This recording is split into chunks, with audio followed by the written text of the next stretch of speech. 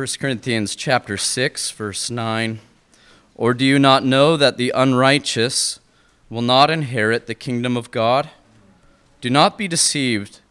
Neither the sexually immoral, nor idolaters, nor adulterers, nor men who practice homosexuality, nor thieves, nor the greedy, nor drunkards, nor revilers, nor swindlers will inherit the kingdom of God.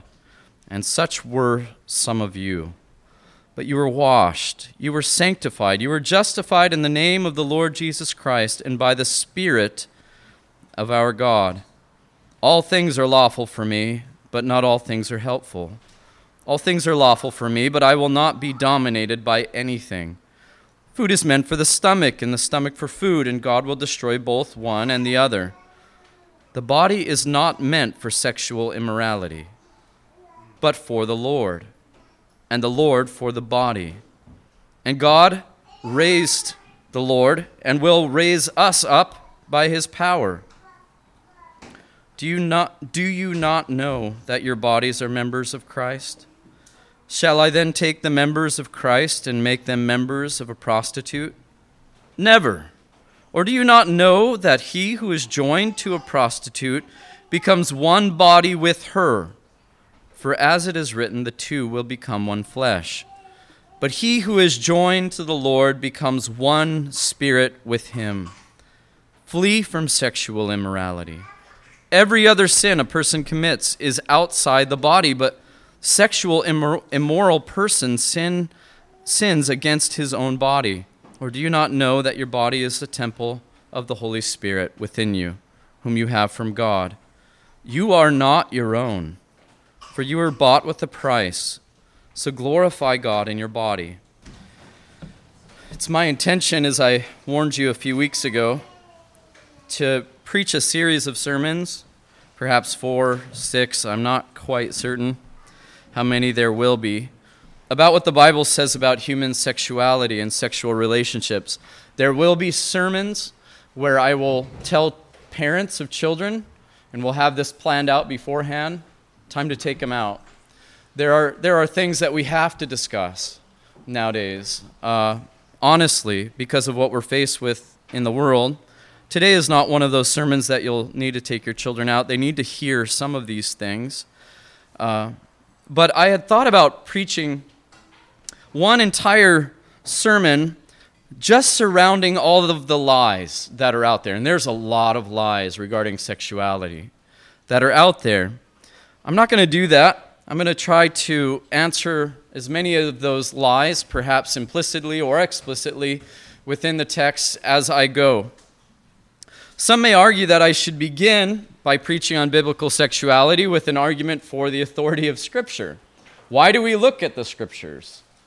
Why are they where we find the answer for this? But because I'm preaching to the church, I'm going to assume, especially this church that I know, that you do believe that the authority is the final word for all matters of faith and practice. So we come to the Word of God and what it says clearly, and what it says truly we should obey. Of course, I do believe that other disciplines have something to say on this matter, but I do not think that any of those disciplines usurp the authority of Scripture or can be a substitute for them. One of the ways that we can look to a thing to see its virtue or its place in our regular lives is to see the fruit of those things. Jesus says wisdom is known by her fruit. And we hear a lot of wisdom that says what's wrong with sexual practice of this sort and that sort if it doesn't produce any evil in society. And so some of those questions are answered because we do see evil increasing in our society. We do see the negative effects of them, but we don't always see them immediately. And I'll talk about that as one of the lies that we are expected to believe. It does no harm that myself and a consenting individual, be they who it will, in the privacy of our own lives, partake in this sexual activity. It does no harm to you. I would disagree with that, but we don't always see the fruit of that harm immediately. So we don't just argue by the function of fruit of evil or the consequences of it in front of us, because it's not always evident what those consequences are, especially when we have a clear answer from Scripture, as we do very plainly this morning. So what are some lies and misdirections that we will consider this day? That's how my son says today. This day. Here's one. Who I have sex with doesn't matter. And please forgive me, I am not trying to use these terms at all exploitatively.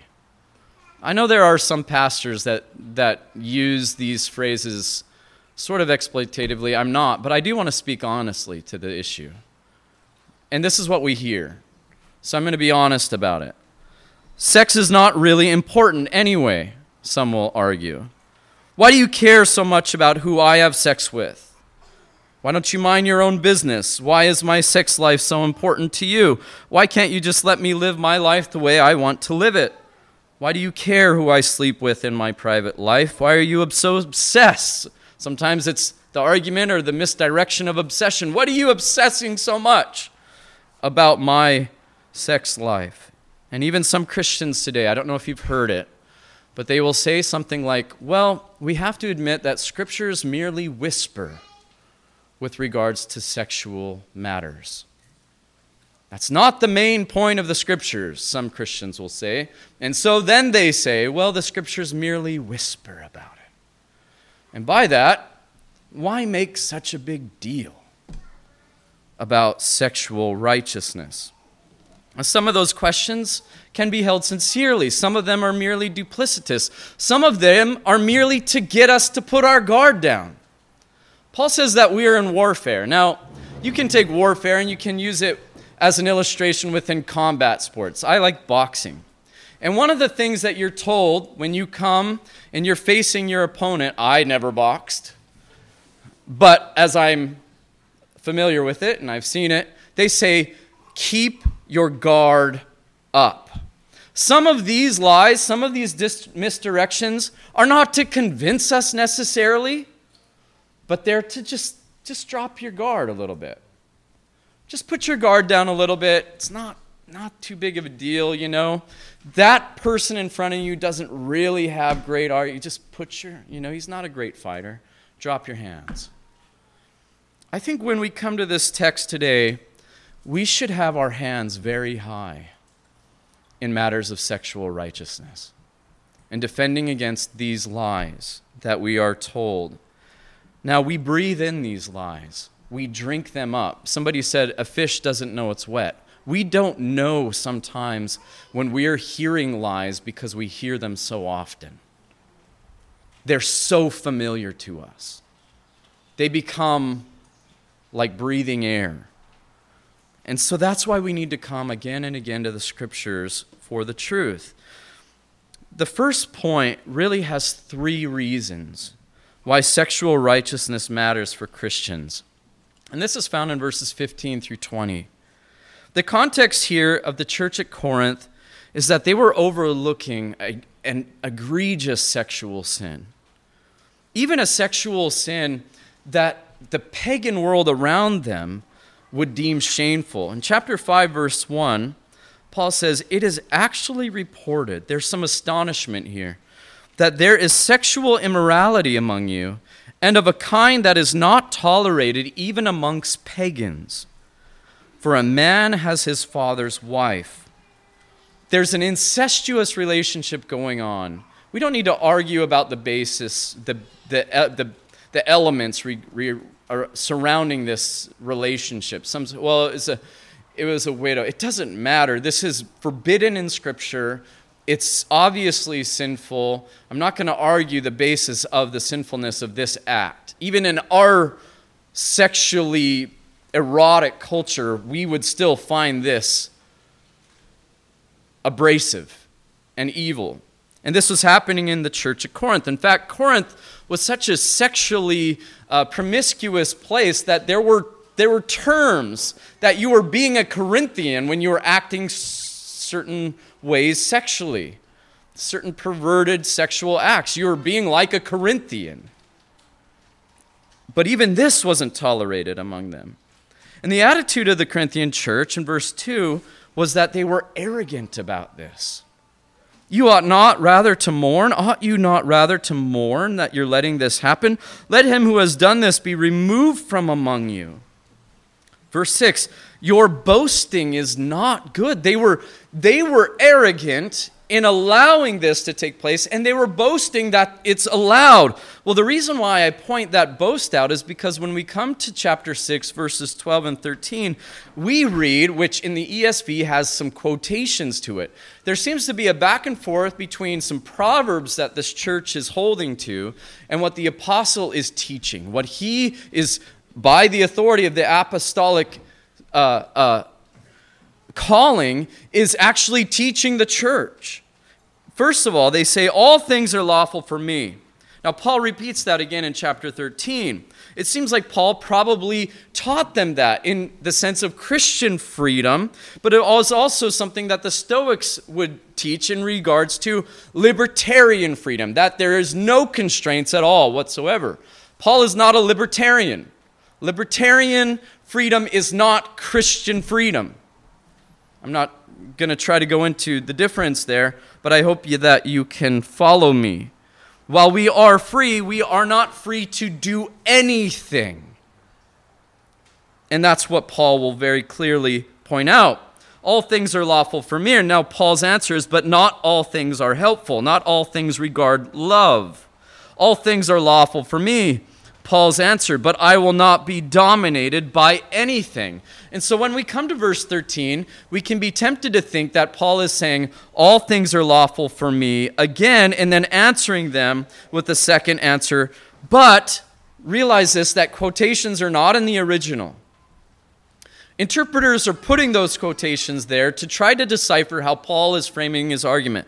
But we remember what we just read, that this church was boasting about their sexual sins. Like it's okay. Now we read verse 13. Food is meant for the stomach. Here's the maxim. Food is meant for the stomach and stomach for the food. But here's what I believe. I believe the proverb continues. And this is, in a sense, their statement, their argument for why they can continue in this sexual sin or wink at it. And God will destroy both one and the other. In other words, what they're saying is, what does it matter what we do in the body? Eat, drink, it's going to be destroyed anyway. If I have sex with my relative, what does it matter? The body's just going to be destroyed anyway. They were using this maxim and saying, well, it's meant for the grave. We're just going to eat and drink and all that's going to waste anyway. And they were saying, in effect, it doesn't matter what we do with our body. Was their argument. Now, this is exactly where Paul picks up in his Holy Spirit-inspired correction of the church. And he begins in verse 15 with a question. Do you not know that your bodies are members of Christ? Now, he also talks about this in chapter 12. But here he illustrates very clearly that it is not just spiritually that we are united to Christ, but our bodies, this flesh and this bone, some of us if we have muscle, some of us if we have fat, whatever, it all belongs to Christ as part of his body. 1 Corinthians 5, 7, and 8, to go back a little bit within the context here, because this is important. In relationship to their sexual sin, he says, cleanse out the old leaven, that you may be a new lump as you really are unleavened. Unleavened means that you are free from sin here in Christ. In Christ, we are known to God as being justified, cleansed from sin. That's who we really are before God. We have been delivered from the condemnation of our sin by the Lord Jesus Christ. And that's how we're known. But this is illustrated in a festival, Paul says. For Christ our Passover lamb has been sacrificed. Let us therefore celebrate the festival, not with the old leaven, the leaven of malice and evil. In the context, it would also mean sexual evil, but with the unleavened bread of sincerity and truth. He's speaking here, I believe, about the Lord's table. You come to the Lord's table, you're partaking of the Lord Jesus Christ in remembrance of what he has done for you. By faith in that once and for all death, you are partaking of him. You should have no part in sin, he's saying. Then again, regarding the Lord's table, he says in 1 Corinthians 10:16, the cup of blessing that we bless, again, is it not a participation in the blood of Christ?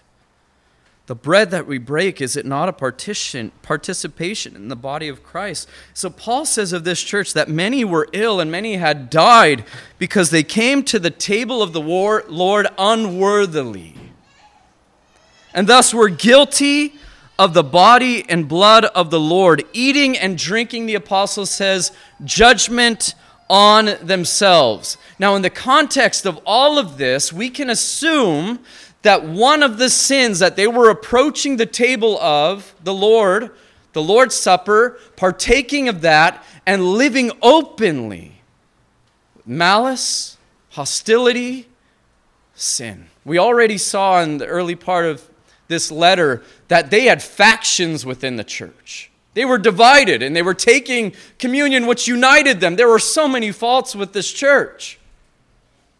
Among them was sexual sin. As believers in Christ who participate with him in his once for all time death, our bodies are in covenantal, vital union with Christ. Paul says, do you not know that your bodies are members with Christ? And we see how this works out with relationship to sexual sin. First, sexual sin adulterates our union with Christ. That's the word I'm choosing to use, and I know it's a strong word, and it's going to conjure up all sorts of ideas in your head, like, can we lose our salvation? And I hope that you'll hang with me, because I don't believe we can, but I want you to hear the strength of this argument. So don't put in your mind, well, I'm once saved, always saved. If I want to live in sexual sin, I'm perfectly happy here, because I know God will accept me. Beware if you have that mentality. Because what Paul says, he doesn't put any qualifications on it. Shall I then take the member of Christ,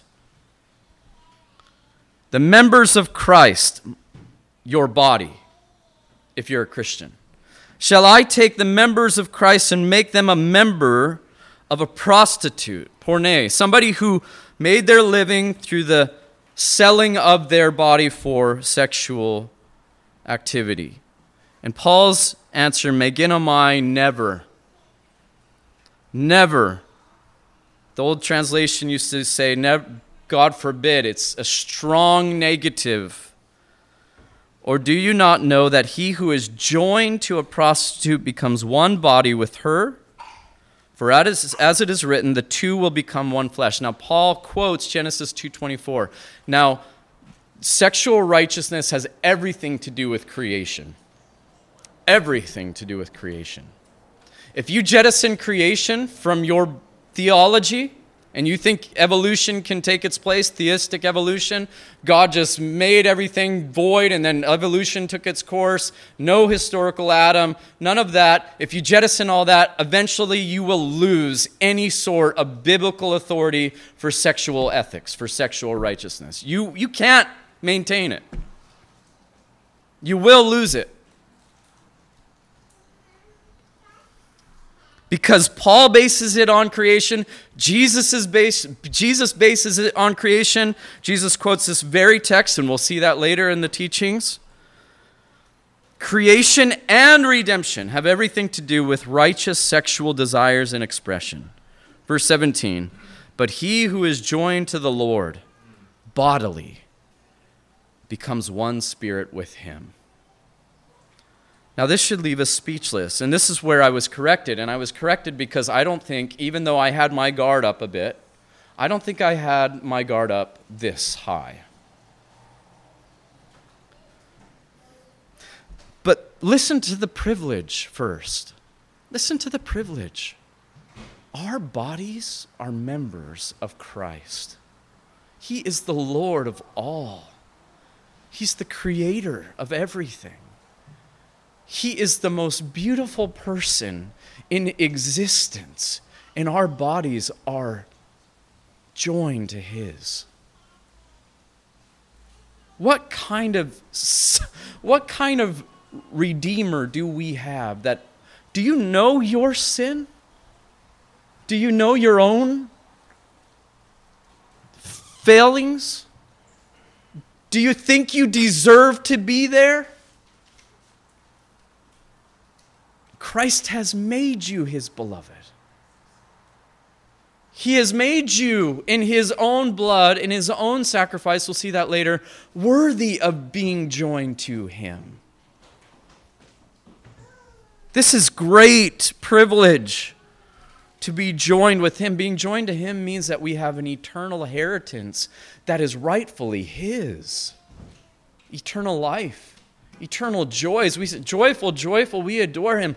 God has ordained that our joy be whole and that it just increase forever because we are joined in union with Christ.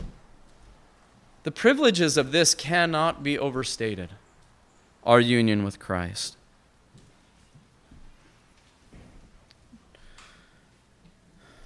And that by grace.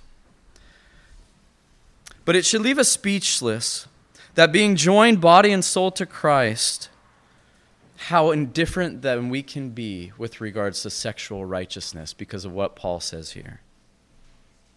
Paul is saying that sexual sin is expressly opposed to our vital union with Christ, our true, real union, be it mystical, and in fact is spiritual adultery.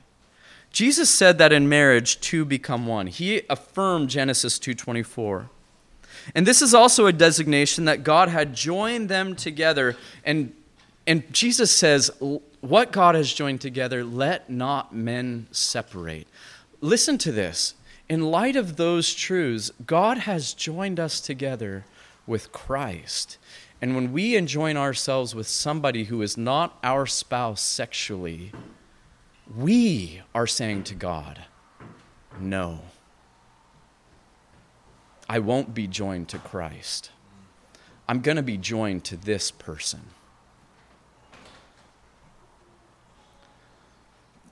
That's why I said I don't think my guard is high enough.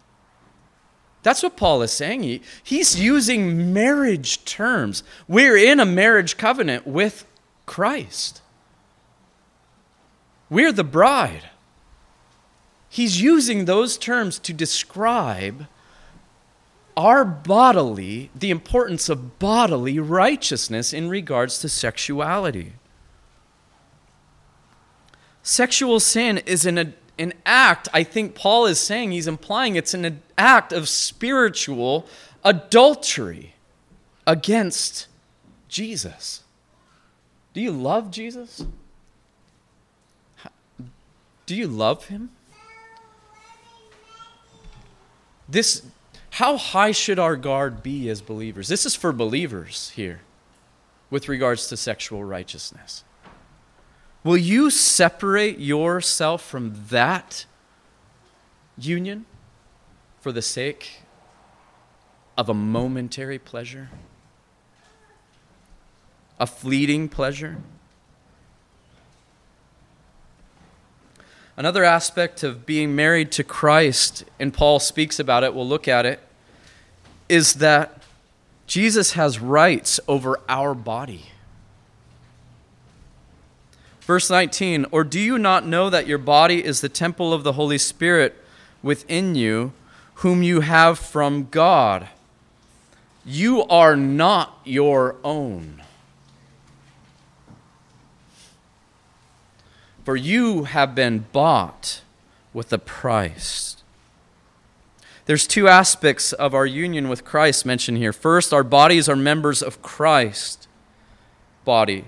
And second, the Holy Spirit dwells in us. What a gift. You see, God doesn't speak about this issue with regards to, oh, look at all the things he's keeping from us. That's one of the lies undergirding all of the lies of sexual promiscuity. It's just the same as Satan in the garden. Look what God is keeping you from, this tree.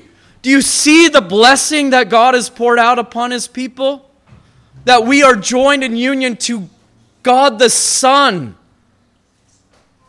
And the Spirit lives in us. He dwells in us. God has given us the garden full of every good thing.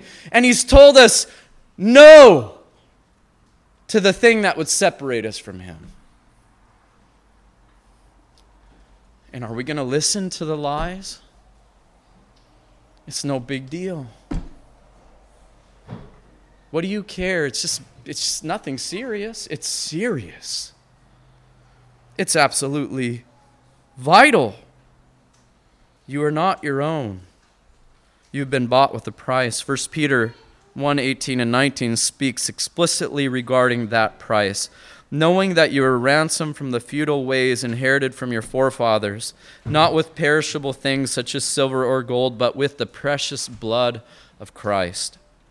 Like the Lamb without blemish or spot. We want to sing songs to Jesus. The billions of creatures praise you. I will too. We want to sing songs in the morning of worship, Sunday morning. And if you act like sexual righteousness is nothing important at all, you betray all of those things. You betray your confession. You betray that you even care about what he did for you on Calvary, in a sense. Because I have to commit this act. I'm so driven by this allurement, this temptation, that confession is going to be put on hold. That blood that was precious and poured out for me is less important than this relationship. That's the framework that Paul is speaking of here. That's the framework. Second, sexual sin obscures the glory of God. He says, so glorify your God in your body. In other words, implied in that is that when we live sexually in sin, we don't glorify God. We obscure the glory of God. God is not glorified when we live sexually impure. Nothing short of God's glory is at stake in the matter of sexual righteousness. The glory of God encompasses everything that Paul has said about our relationship, body and soul to Christ, our being in union with him in his body, the Holy Spirit indwelling in us. What does the world know about us when we live in ways that obscure the glory of God? They don't know that we're not our own. They don't know the glory of Christ in us. They don't see any difference. What we have been saved for with regards to the glory of God is to display his glory rightly and to enjoy his glory forever. And both of those things are obscured when we live in sexual sin. When we enjoin ourselves to someone in sexual sin, we effectively put our bodies back under the authority of adulterous sin and not unto Christ. 1 Corinthians 7:4 says, for the wife does not have authority over her body, but the husband does. Likewise, the husband does not have authority over his own body, but the wife does. This is how close the union of man and woman, husband and wife, is in the marriage relationship. And this doesn't glorify God when we put our bodies under the subjection of sin. Third, sexual sin opposes ourselves, our own bodies. Flee from sexual immorality. That's an urgency. Flee from it. The picture in my mind is to Joseph, isn't it? Potiphar.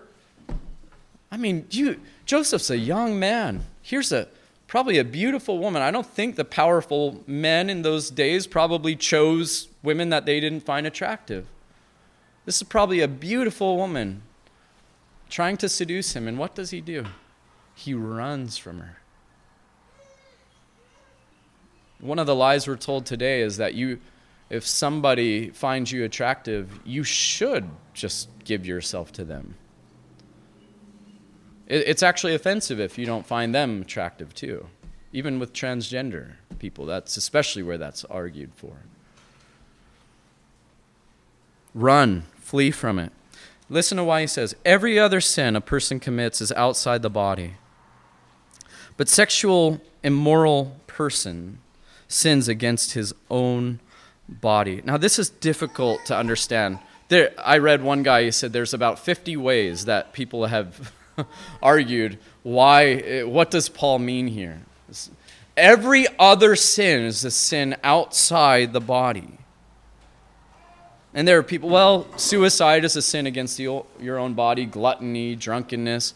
But I think what Paul has in mind, maybe we could simplify and say it, you don't need any outside influence for this sin.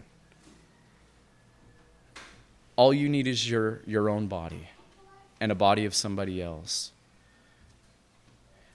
There's something pervasive about it. There's something, as I talked with a brother this week, there's something idolatrous about it. The body itself becomes a substitute for Christ. My pleasure, my satisfaction can be found in myself through this act. And I think that gets to the point, to the depths of what Paul is saying. You use your body to find satisfaction where you should find satisfaction in the Lord Jesus Christ, not in sin. Does sexual righteousness matter, believer? It matters deeply. Does God whisper about it? It is essentially related to your union with Christ. Does it matter? It's related to the Spirit who dwells in you. Does it matter? It's related to the proper use, the God-created use of your own body to worship Him and not yourself. It absolutely matters. Sexual sin adulterates our bodily union with Christ, grieves the indwelling Holy Spirit, and veils the glory of God, and mars the purpose of our creation, to glorify our God with body and soul. Let me say a word to you. I do not believe the apostle is teaching this in order to convey that Christians lose their place in the covenant when we commit this sin.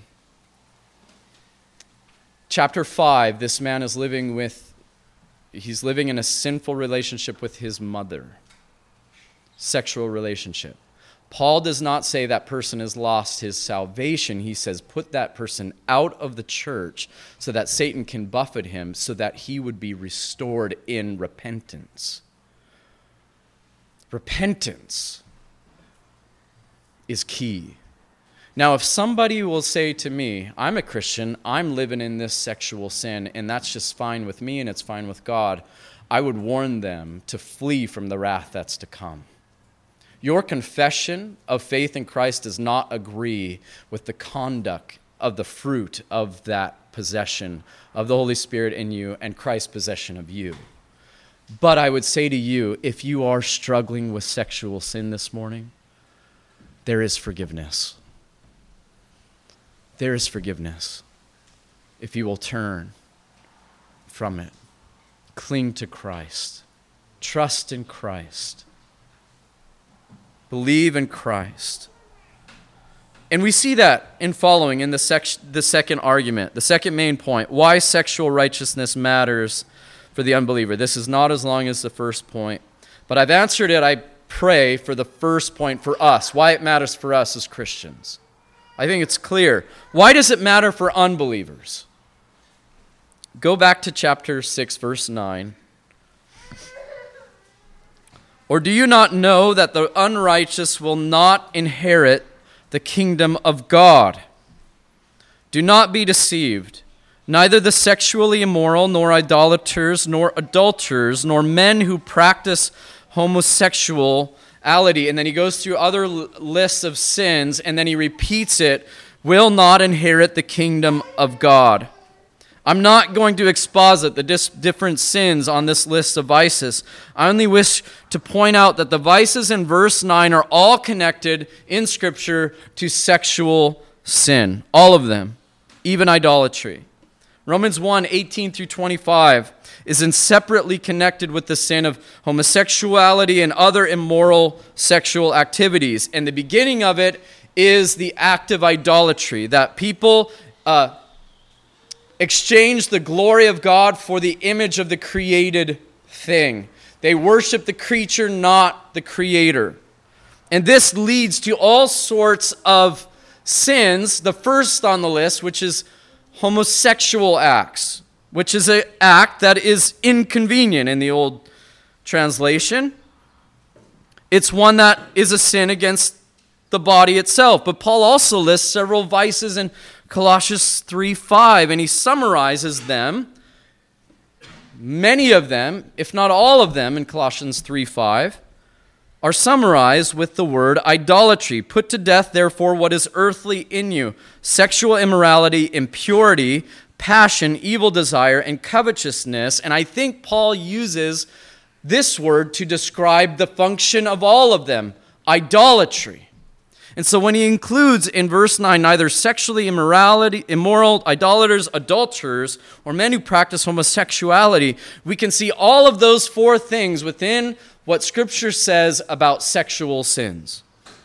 We just saw that Paul argues that sexual sin in the body is as if you were sort of self-worshiping yourself, using your body for a restricted pleasure that God has reserved for your spouse. And what does he say about these who live this way, unrepentantly, unbelieving the gospel? They will not inherit the kingdom of God. Sexual righteousness matters because the Scriptures are clear that those who live in sexual sin will not inherit the kingdom of God. They will not be saved. They will not have their sins forgiven. They will not inherit eternal life. They will have no place with the coming kingdom that will last forever. Positively, though, the Scriptures put it another way. Revelation 21, verse 8, but as for the cowardly, the faithless, the detestable, as for murderers, the sexually immoral, sorcerers, idolaters, and all liars, their portion will be in the lake that burns with fire and sulfur, which is the second death, which Jesus says does not end. Why do we care who the world has sex with? They're not believers. They're not in union to Christ. Why do we care about that question for them?